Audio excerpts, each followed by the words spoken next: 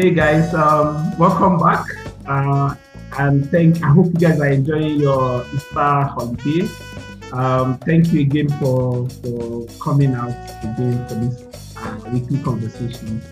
Last week was really interesting. I'm sure you guys enjoyed that very thought-provoking conversation we had with Steve. This week, we have another troublemaker in the house, very renowned troublemaker.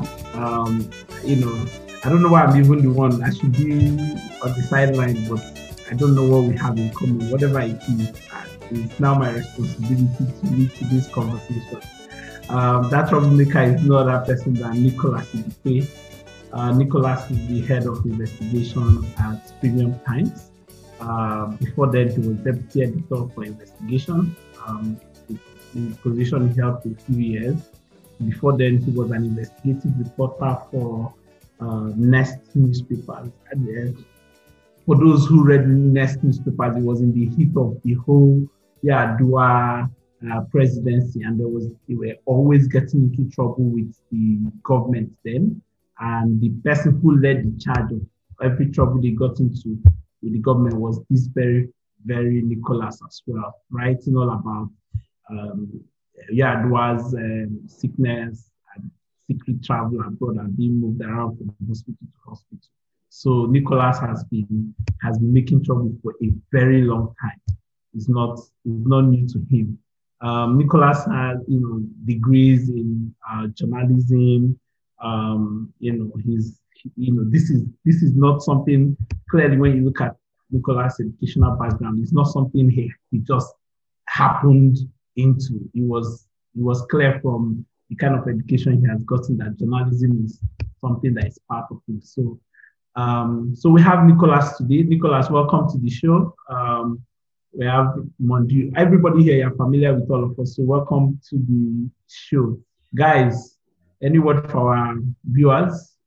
Maybe say Happy New Easter to them. Yeah. Well, Happy Easter to the viewers out there. I don't know how I got this thing about being a troublemaker. I'm just doing my job like everybody does. But somehow, people are not happy there. I mean, something troublemakers will say. I'm just trying to end my 2K, my daily 2K. Good trouble, good trouble. But I kept getting into trouble somehow just to end my daily 2K. In fact, as a journalist, my own self never reached 2K daily.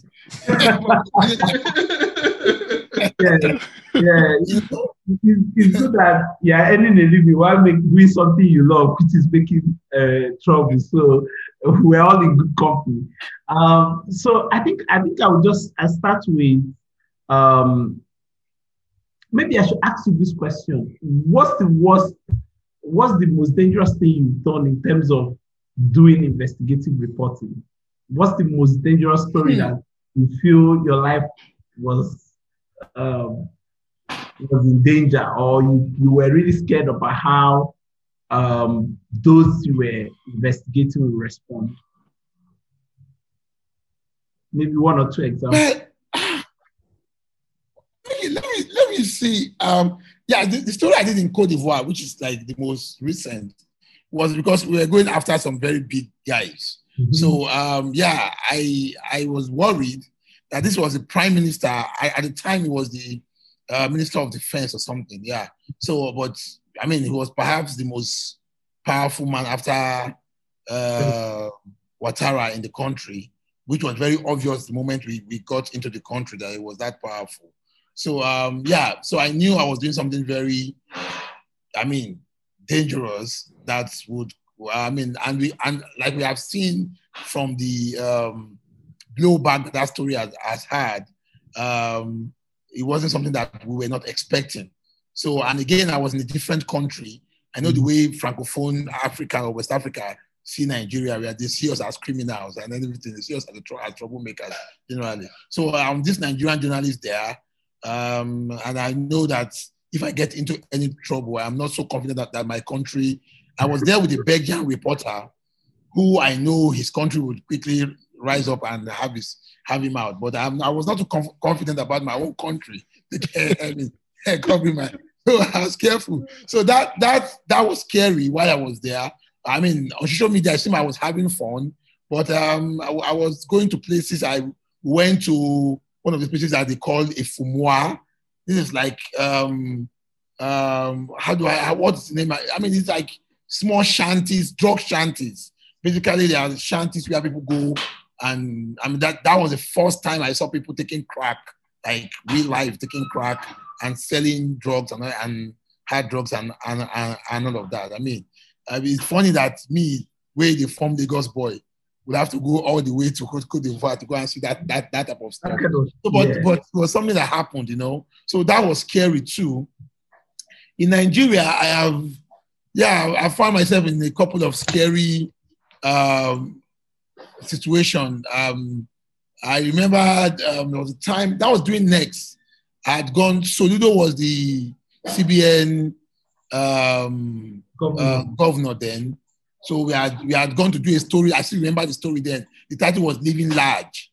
So it was during those time of the bank reform when Soludo basically gave the bank blank check and they were doing whatever they were doing. So I mean, Soludo talks about economic reform these days and all that. I just shake my head. Say, bros, when you were the CBN no, you made this bank MDs. They were like, I mean, they were basically like, emperors doing their thing and doing whatever. People like Cecilia Ibru could do whatever he did. Erastus could do whatever they did then. Because they would allow them to do gave them like free hands to do whatever they were doing at the time.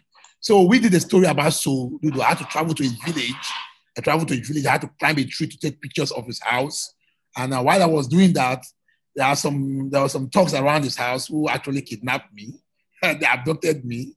They gave me a couple of slaps, dragged me into his house, and I was kept there for a couple of hours before I showed them my ID card and everything. Soludo didn't come down, but they took my ID card to him. And then he saw that I was next, and he knew that there would be trouble. So after a while, he asked them to let me go, but not without some back slaps and all what. Well, it was fine. So I mean, it comes with the job. So I've done this, I've done that. So I don't like to think about the risks so much. I like to think about this adrenaline that pumps into my body when I see a very strong story. So the risk doesn't come up. After I've done it, like, come on, boy. Did you actually do all of those things? You don't like yourself, but yeah, the story has to be done anyway. So I think that's the nature of troublemakers. It's just the adrenaline that keeps them going. It's not about the risk and all of that. It's just let's make more trouble. Every time there's an opportunity to make trouble presents itself, you are excited and you want to run there. I have this journalist friend remember when Nnamdi Kanu and Nigerian soldiers were running around Umahi and all the rest of them. So there was he had gotten the tip that the army was going to storm Nnamdi Kanu's family home and try to arrest him. And there was clear threat that it would get violent. And this journalist friend of mine was packing bag and saying he needs to be there. He wants to witness it. I'm like, you are the one saying this thing is going to turn violent, and you are the one packing bag to run down there. Like, don't you like yourself? You're like, no, I don't want to. I want that I will climb a tree and take pictures. I'm like, wow, a stray bullet hits you there, is your dead body. But I get how when that opportunity for a story comes, all you think about is that story. You don't think about all of the risks and dangers that come with venturing into enemy territory. I was curious about when you were talking about your fight in Côte d'Ivoire. Do you speak French? No, I don't speak French. I'm just learning French, right? I'm just learning French on Duolingo right now. Okay. Yeah, because of there's a follow-up story on the story we did in Côte d'Ivoire. I had to travel to Cotonou, and I used a fixer, and I wasn't happy with the reporting because the story in Côte d'Ivoire, because the other guy, the Belgian guy, speaks good French, and we understood the story because we were partner, we shared byline, and we didn't speak together. So it was easy for us. He speaks English too, so it was easy for us to ask the right question. But when I went to Côte d'Ivoire, I went to Cotonou a couple of months ago, and this guy my fixer didn't understand the story. He speaks English, but he kind of basically was blocking me from asking some of the questions that I needed to ask, you know. So I basically didn't make the reporting come out the way I would have wanted to. I wanted it to come out if I had language competence in French. I mean, I've had competence in French. So I got back and I was very angry. So I started started learning French in Duolingo. Though I'm tired of them now. I've not done for a week now, and they've sent me. Oh no, Duolingo was what we call change. You know, those, if you remember change, they keep combating you with all sorts of messages and everything. I just for now, but I'll get back after the Easter break. I'll get back to the program, so that's fine. So my friends will eventually get to ask questions, but I have a couple of lead questions I need to get out of the way and can get into having conversation. So the other question I wanted to ask you is this: when you write your investigative stories, don't you worry about the life of those you endanger inadvertently, you know, unknowingly endangering some people's lives by publishing your story? Is that not something you worry about? Are you just only focused?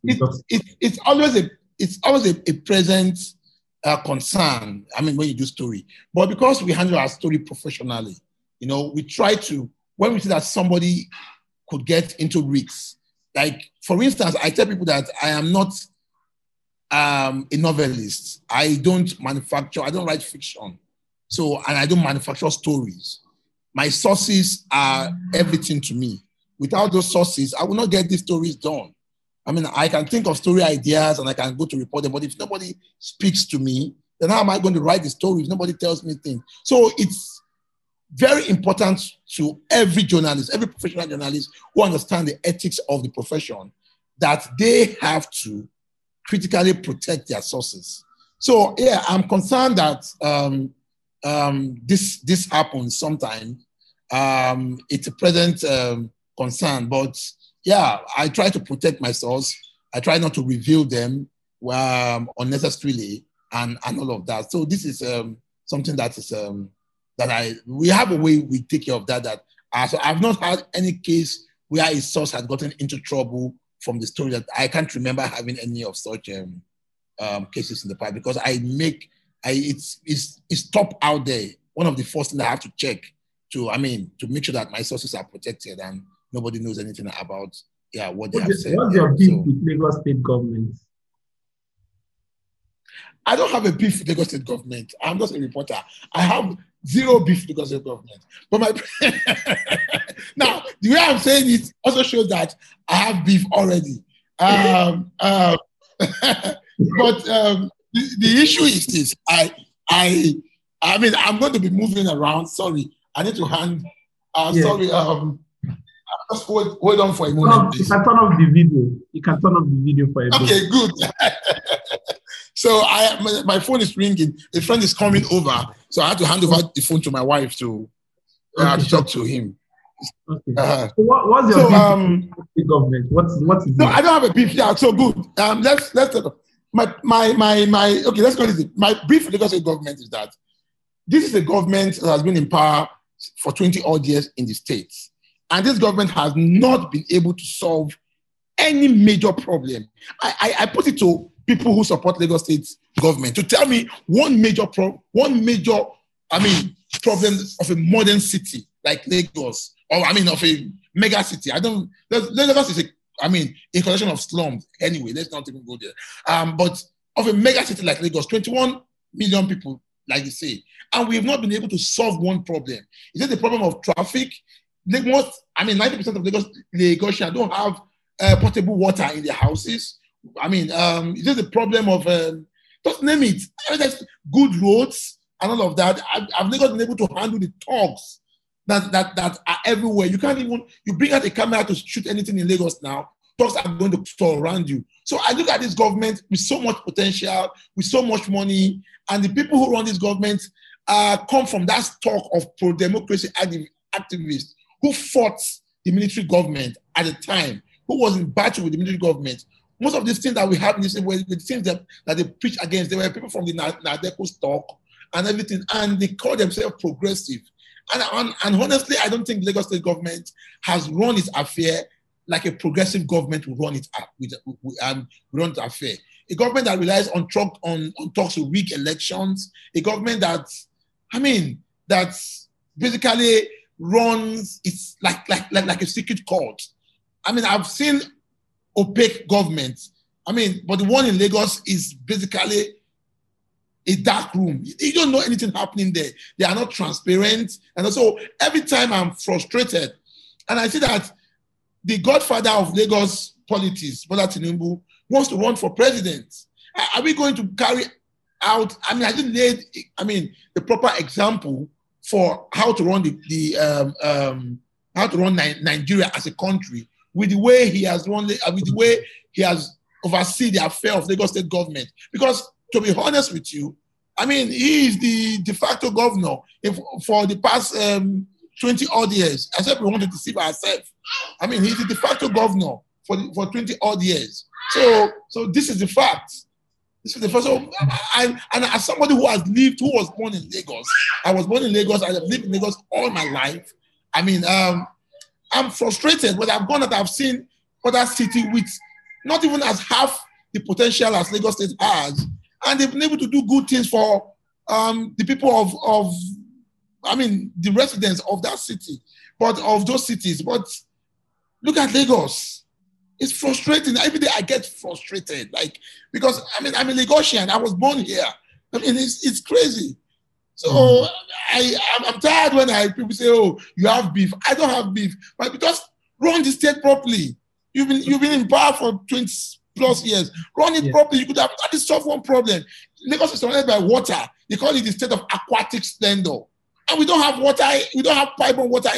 You can solve that at least. You solve this crony democracy where you give people, your friends and family are giving contracts. Bola Tinubu's family basically runs everything in the state. His daughter is the Yaloja. You know what that means to be the Yaloja of Lagos? It's a state that is powered by the informal sector. You know what that means? You know that amount of power. If Bola Tinubu's daughter say, no market should open in Lagos today, no market will open in Lagos today. And Lagos, the state will be shut down economically. If it's for 1 week, it will not happen. No market will dare open in 1 week. That's immense power with such people. And what have Lagosians got for that? Zero. Absolutely nothing. I totally feel your anger as someone who used to live in Lagos. I literally woke up every day, went to work, but prayed to God that God get me out of this place, because I felt like I was living in real hell, So I totally feel your frustration, and I was just playing devil's advocate by asking you what your beef is with Lagos. It's not this thing. It's just I wanted you to be able to speak openly the way you have done. So did TB Joshua place a curse on you? Oh, he did. He did. Somebody said I would have cancer. Every day I keep taking myself that I will have cancer. But I don't have cancer yet. One of his members, they placed a curse on me, but I'm happy that I'm still here. I'm still breathing. No day. But the story has to be done. I tell people that stories have, when the story needs to be done, the story needs to be done.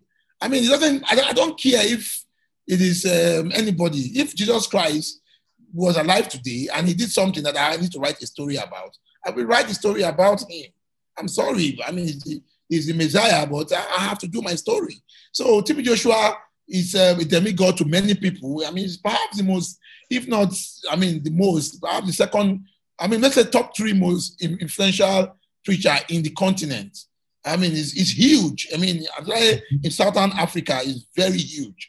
But when what happened in his, at his church happened, the story had to be told, all those tales by moonlight about aircraft flying and vibration pulling down houses. You can tell that to the birds. You can't, the story had, I have to tell the story. The fact was that he built a building without approval that is structurally defective. And the building collapsed and killed, over 116 people That is the truth.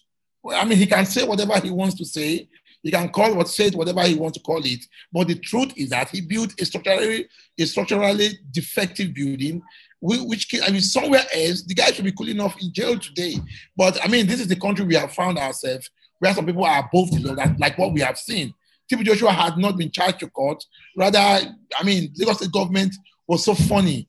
They decided to, you know what they do? They charge the entity, the church itself, without charging a physical person. So you can't send the church to jail. The worst you can do is find the church. But I don't think they don't need to find them. Yeah. So, but in cases where we have hundreds of lives perished, I think somebody has to take responsibility. So, but what we are seeing here is we saw the contractors being put together and everything, and all sorts of lies told. You know, so Chief Joshua went ahead and on his social media I bought a T-shirt in 2011 when I was in Germany. I went to Hamburg, you know, and Hamburg in Germany, they had the local football club is St. Pauli. Now, St. Pauli, the logo of St. Pauli is a skull and crossbone. So I just want to feel like, okay, I was there. So I bought the skull and crossbone T-shirt. Of course, there's a little bit of rebel in me, knowing that Nigerians, when we say, hey, secret court. But so I found out, okay, let me just go in and make people angry a little. So I took some pictures with it. That was the picture they went and picked. I said I was a secret court member. I was really a gang of cultists who was coming to disturb, to attack church members and all of that. Also, all sort of lie. When we did Panama paper, his name came out as having an offshore company. Of course, it's not the only preacher who has done this. Our main 5G guy, Chris Oyakhilome, has a series of offshore company where he hides money too. So, but that's fine. You can't help yourself. You just can't help yourself. Right? You need for job. I'm telling you, man, you're not just fighting one arm of the establishment. You're fighting like the religious and the secular. Wow. Everybody. Yeah, but you see, you're fighting everybody. But when you're in this country and there's a lot of things going wrong, you can't help but that's like there's so much to fight, so much. I'll get overwhelmed. There's so many criminals parading in Nigeria as whatever. So you have to just tell the story, really. Yeah. So, and I like the fact that the whole TB Joshua trial, you followed the court process. So in that one instance, you were not only taking on TB Joshua, you were also taking on the Lagos State government and their indirect efforts to kill the story. It was really a good effort. And I wish sometimes I say one day any day you offend me, I'll just take you to TB Joshua. Let him help me solve this problem because he's a tired of me. But see, my main problem with that story was not even TB Joshua. It was my colleague journalist. They attacked me in the courtroom. I was in the court promising. I was going to come to that because he eventually published a very lengthy blog on the role of Brown in journalism, right?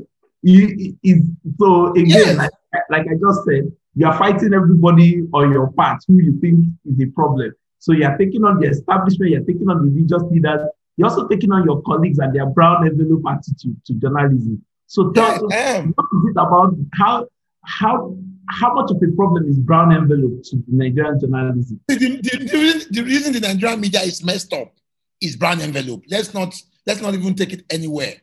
The reason Nigerian media is messed up the way it is right now is brown envelope. And see, let's even stop there. There are brown envelopes where you go and you queue up. That is even very disgusting, you know. You go and queue up and they pay them 10,000 naira after a press conference. That is like the dredge of the whole brown envelope thing. But what about the ones that the Ogas collect? You know, the senior editors. You know, we were talking just last week with some of my colleagues. I was talking about a senior editor who drives a G-Wagon and has a house in Banana Island. And so how much is his salary? We have shopping malls in Lagos owned by editors who come on TV and write all sort of stuff against the government. But they do all they do. I mean, because so let's go back to brown envelope. Is that bad? Is that bad because it affects the quality of stories. And it goes further down because what they do is this. Media owners don't pay journalists in Nigeria. I mean, Nigeria is a low, wage country. Wage country, yes. But journalism is worst. And it's perhaps the most, it's worse the kind of pay. People go for months without getting any pay, and we have a famous Nigerian publisher who was owing several months and had told his people that, what are you asking for? You have your ID card. Go in and use it to make money. That is your ticket. That's your meal ticket. So the journalist ID, the press ID card, has been seen as a money-making venture. And you see that everything is paid for. Stories. The other day, somebody in a well-known government establishment, somebody who was representing that establishment, I did a story, and they told me, Nicholas, we are ready to give you a blank check. This is this year. I'm not talking about 5 years ago, this year. And we are ready to give you a blank check for you to drop your story. Somebody who was speaking on behalf of an agency that fights corruption in this country. I did a story and they were offering me a blank check. When I said no, he said, bros, people don't build hearts for something like this. So imagine if I was not principled. Yeah. And I said that, guy, this is my rent house. Why they stay? This is an opportunity for me. They were asking me to name how much I want to collect. And they were going to pay me. They were that serious. They were going to pay me, But I just told them that it's not possible. This story had to go. And the story was published. I didn't get anything. I'm poor. I don't have money. I'm here. But what I also tell journalists again is that some of us have been able to resist brand envelope, not because we rely solely on our salary. We have been more creative because as a journalist, you have skills that you can use to make extra money, So I do research, I do due diligence investigation, which brings some foreign exchange, it doesn't come often, but if you get 6 in a year, that is good money, So you put yourself out there, use your skill to make money, some legitimate money. Don't rely on people offering you 10,000 naira or giving you money. So the reason that journalism is messed up is that it's from up, top, down to the bottom. I have been to an office, a major office in Nigeria, of a Nigerian publisher has an office. His business has an office in a government agency. He has somebody that wake up in the morning to go and work there, doing PR for a government agency. Now tell me, how are you going? Because of watchdog, we are supposed to keep a watch on these people. So how are you going to? And this is an agency. In fact, it's the MPA. Let me not. I'm tired. I beg. It's the MPA. Nigerian Ports Authority.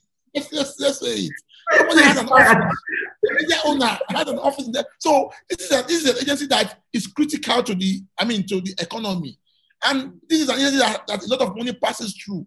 If you see something, how are you going to publish it? If you have an office, you have gave you an office, you have a staff doing PR for the MPA. How are you going to do that? And you come out and every day, every weekend, you write column and rhapsodize about Nigeria and all sorts of rubbish. So, we see these things and they've told me, the former CPS of Ambode, there was a time when he was appointed CPS recently. When he was appointed CPS then, I went to his office and he was offering me money. I said, no, I wasn't going to. Sir, I know your time. It's when you are old. When you are old and poor, you'll not be running and begging us for money. By then, it will be too late. I said, sir, I didn't pray. God will not allow me to come and beg you when I'm poor and old. Funny enough, I saw him again after he left, and he wanted to plant this funny story about this Ambode and Lagos State government fight. He brought the document and there was nothing. He was saying, I said, when I went to his office, he said, come on. I said, no, don't give me money. Let me look at this document you have given me. If it is worth writing the story, I'll write the story. But keep your money. But meanwhile, do you remember that when you were at the CPS, I came to your office and you were telling me that when I'm poor, I'm going to beg you. Today, you're not in government anymore. Today, you're offering money. I'm saying no. So that's how many years ago till now, I'm still saying no. And I won't be poor to ask you for money. Keep your money. Eventually, the story he gave us, the document was not complete. So I told him that I'm not going to write it. I'm not going to write the story if I don't have evidence. I don't want to put my paper into a libel case and all of that. Well, they gave the story to our reporter who just slammed it, and then that was it. That's fine. You so just yeah, every part of you just oozes trouble. But if I say it, at one point you see yourself, you were trying to control yourself. I beg, let me say it as it is. Nobody will die. Let's just say this thing now, babe. Let us know where we are. So, I mean, people do this because we are not just making this thing up. There's a lot of corruption in the media. If you think the police is corrupt, try the Nigerian media. I'm serious. Try the Nigerian media. It's I have one more question, and then I'm sure my colleagues are itching to jump in. I have one more question. It's related to Next newspaper, and maybe two prongs. One part is you were part of the team that sort of showed Nigeria what was actually going on behind the scene with respect to the Yar'Adua presidency, and of course they came after you guys fully to the point of ensuring that the newspaper went underground. And I think that was your first instinct with a major newspaper in Nigeria, right? And but that's my first journalism job, actually. I started journalism with Next. I was a rookie reporter from Next. So journalism didn't turn you came into it with the whole troublemaking. Yeah, I was already making trouble. I'm punching people's teeth. I'm breaking mouths outside the market. I just converted it into journalism. So you only brought the fighting. Somebody said I would have been a good Lagos Agbero if I was not a journalist. Maybe. Well, so the reason I think of that is that so there's a track record, this history of you, your whole journalism career taking on the powerful people. And you did a very important story about the Lekki shooting last October, finding the very community that witnessed all of that. And there was an immediate response from the Lagos State government, not really to your story, but to the witnesses that you had interviewed. And remember I started off saying, how do we balance sort of people who are at the receiving end of this important stories? It was a very important story, but Lagos State government responded immediately by demolishing that community. These are some of the risks that come with the job. Did you see that coming? Did you see? Well, I saw that coming. First thing first. Yeah. First thing first. Let me just go back to. I'll come back to Lagos State and their reaction to that community. But let me talk about Next first. Without Next, maybe even if I was a journalist, maybe I would be collecting brand envelope, because what I understood is that most people who collect brand envelope don't really know the ethical implication of collecting brand. I've spoken to colleagues who collect it, and when you try to explain to them the implication of collecting brand envelope, they don't understand, because they grow up into a culture where it has been normalized. So those of us who don't collect brand envelope, we are seen as the odd ones out there. So most of these people you see collect it because they think it's the normal thing, it's the right thing for them to do. So that is why they collect the brand envelope, because they think it's the right thing for them to do. Basically, Next helped to mold me. Next helped to form who I am as a journalist today. And if I had not worked there, if I had not. I'm sorry, I have some very mad people disturbing me. I'm sorry. Some of my friends just walked into my house and they all seemed drunk. Anyway, let them just stay there. Anyway, so if I had not worked at Next, maybe like I said, I'll be accepting brand envelope and all of that. But Next has helped to basically form my character as a journalist, because Dele, he's not a perfect person. Nobody is perfect. Nobody is perfect. But what he has done was that he was able to like hold us and told us we had 3 weeks training. Everybody there at Next. They basically retrained us and made it very important, made it very compulsory that as a journalist, this is I mean, it was a no-go area for you. Zero tolerance for brown envelope, zero tolerance for plagiarism. It was hammered into our head every day.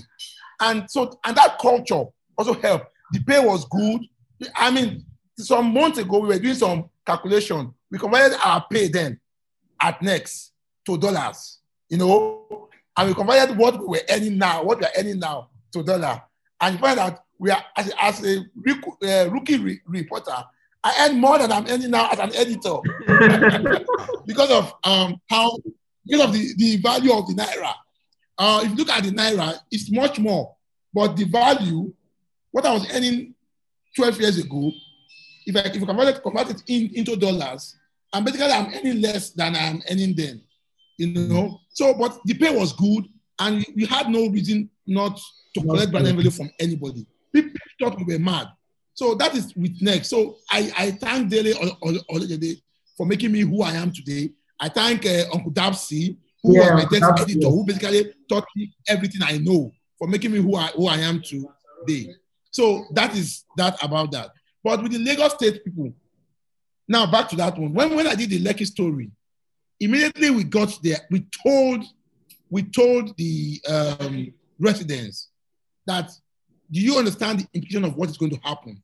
That you know that Lagos State government is going to come after you once the story is out. And they were up for it because they were angry. They weren't happy about what has happened. So they were ready. They were actually ready to, they didn't care at the point. We made them understood what the issue was.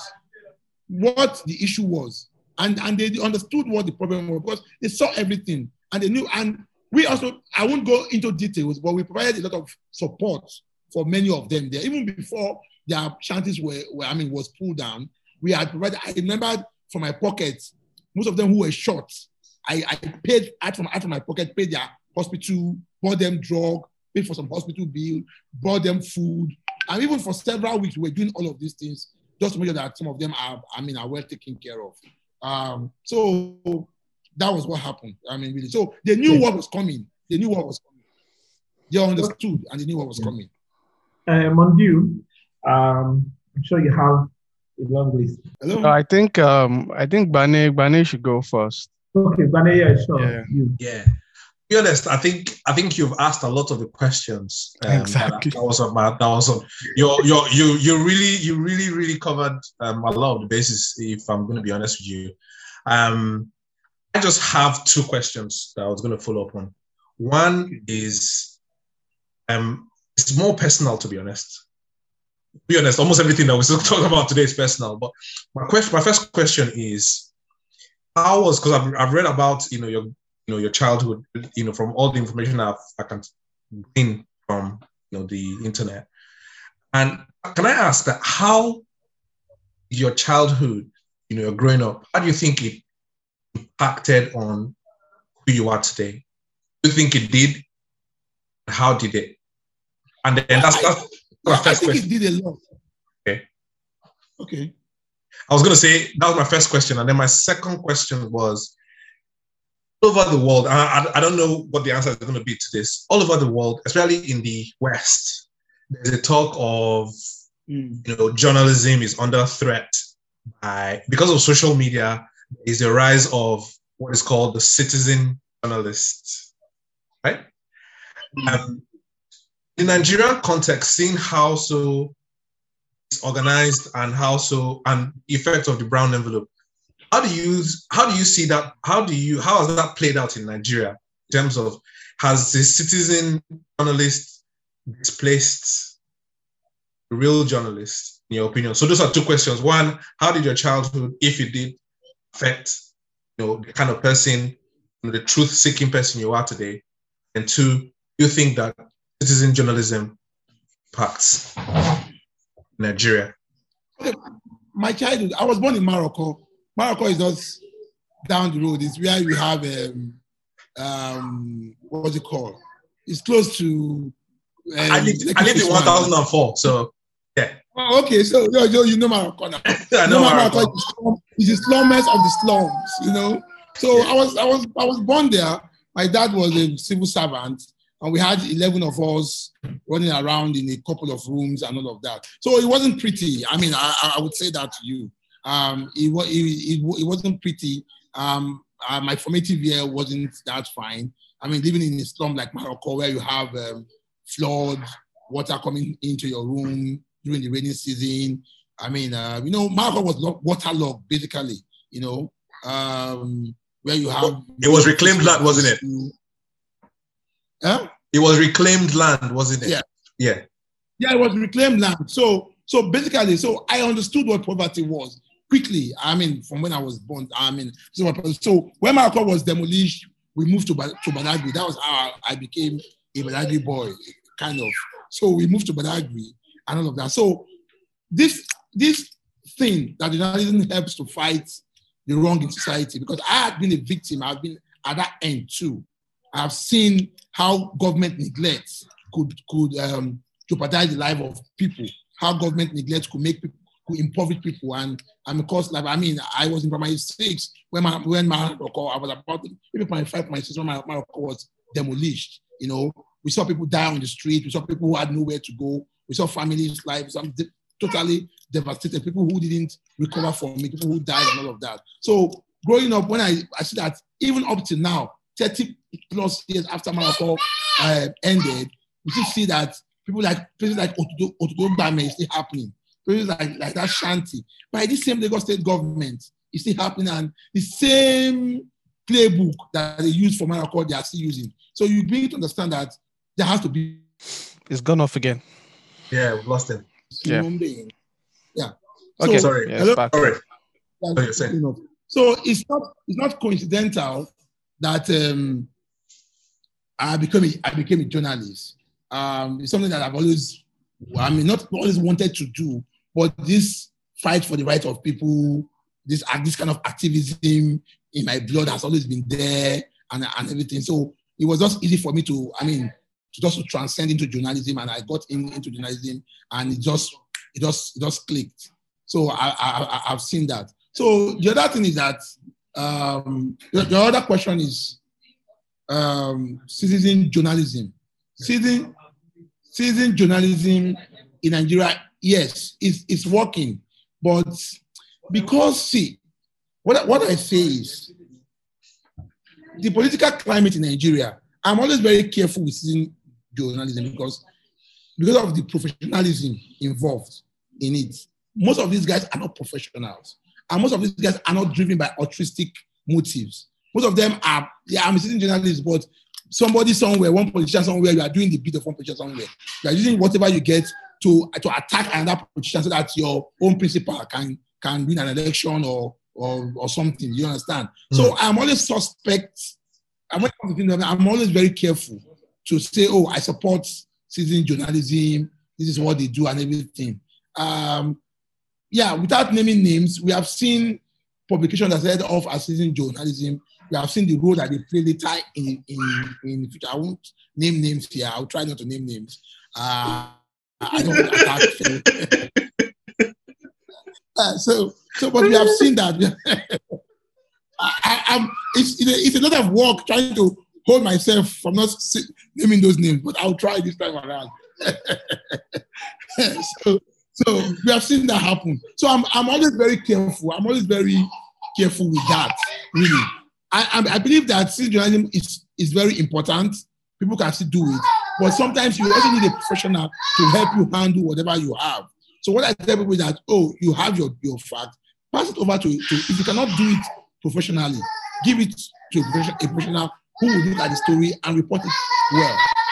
But 8 out of 10 citizen journalists in the country are basically students of politicians who are doing one thing or the other, or who needs them to blackmail people. We have seen that happen. See, that's why I am always very careful. I don't like to come and say this publicly. But in some of those cases where you have governors arresting some people and citizen journalists locking them up, the truth is that some of them have, whatever they did, they were trying to blackmail those politicians. That's the truth. We won't say this to you, but they were trying to blackmail those politicians. I'm not saying that whatever they had was not real, but because they were using that fact to blackmail politicians. So what we saw with the reaction from some of those politicians, you're trying to blackmail me. Let me deal with you. But I'm not trying to justify the way they have been handled and the way they have been treated. But I'm not saying that this is what happened. We are in a country with laws. Even if somebody is trying to blackmail you, follow the due process of law. You don't have to lock them up and throw away the key without charging them to court for several months and all of that. Or because somebody is trying to blackmail you, you're not charging for terrorism, or something like that. So we don't have to do all of that. So, but I understand that some of these citizen journalism also use that, whatever they have, as a tool of blackmail. Is just the fact. Cool. Interesting.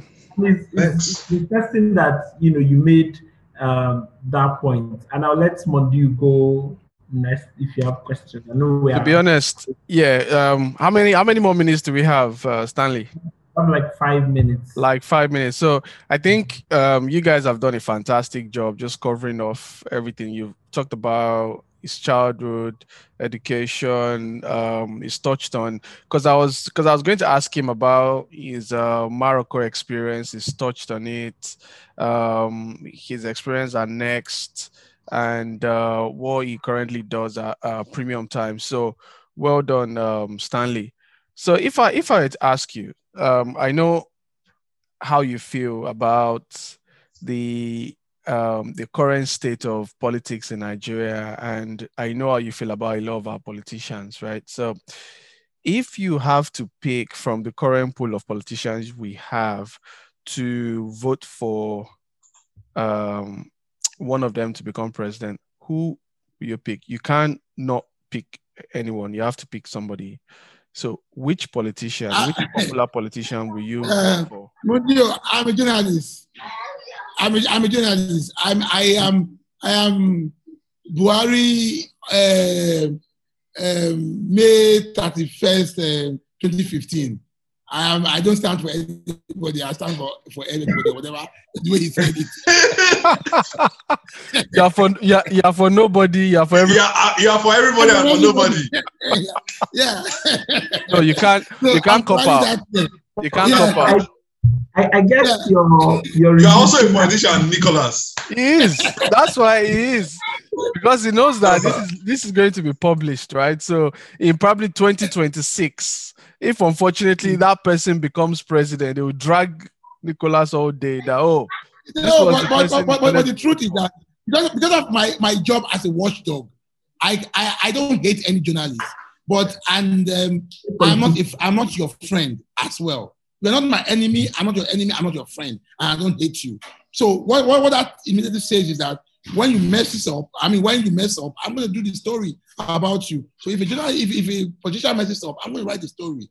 Tomorrow, if it does well, I need to point out some of the good policies that he has done. I will say that without being obsequious about it, without being slavish about it. Okay. Yeah. I have another one for you. I know you've talked a lot about Lagos State government. You've done multiple analysis on the contrast between other state governments, what they are doing, and all. So, which state government do you think is the most transparent right now in terms of policy and the actions they are taking to make the lives of the people better, based on what you've seen so far? I've heard so much about Kaduna states, really, about what they are doing. But I mean, the governor is not my best person in the world, because I'm not impressed with the way his kids and some of the language he too has used on social media to describe people. I mean, that's the truth. But I've heard good things about him. I've heard about how transparent the government is. I must say that I have not personally checked myself. I'm based in Lagos, and that's not an excuse that I cannot talk about what other governments, and I don't know what other governments are doing elsewhere. But I'm based in Lagos, and I have this emotional attachment to Lagos. And I'm not in Lagos is down below there. You have to, when you do the list, Lagos will be at the bottom. You don't put Lagos at the bottom. You have to dig a pit and put Lagos under. So Lagos is basically in the dark. They are not transparent at all. But I've heard good things about Kaduna State. And without prejudice about the governor's personal feelings or whatever he does. But I've heard good things about transparency and openness in Kaduna and some other states too. And I hope that it goes. But generally, the Nigerian governors are nothing to write home about, really. Last question for you. What advice would you give any young mind trying to be a journalist in Nigeria? Anyone aspiring to go into journalism in Nigeria? If you want to be poor, don't be. If you want to be rich, don't become a journalist. You can never be rich. You can never. If you want to be rich, just find something. Find something. Go and learn coding or something, and join and write a fintech something and become a billionaire in 2 years. So so don't become. But what I would tell you if you want to become a journalist is that you have to. First, know that where you stand, that you are with the people. You have to tell. You are here to tell the truth and to speak truth to power. You have to be courageous. First thing, and you have to be very professional. Your courage does not mean that you cannot go anyhow. Be professional about it. Be courageous. Don't take side. Be impartial. I know as human beings, we all have our biases, but don't let your biases show in your work. Be courageous. Speak truth to power. At what time, and know that whatever you are doing it for the benefit of the common people, of the everyday citizen of the country. That's what you're doing, and seeing the life of people transform for the better should be your profit. Really, it should be that gain, not money and not anything. For me, seeing my story have impact in society gives me a whole lot of joy than even when I win awards or when I get my salary. I mean, yeah. Fair enough. That's it for me.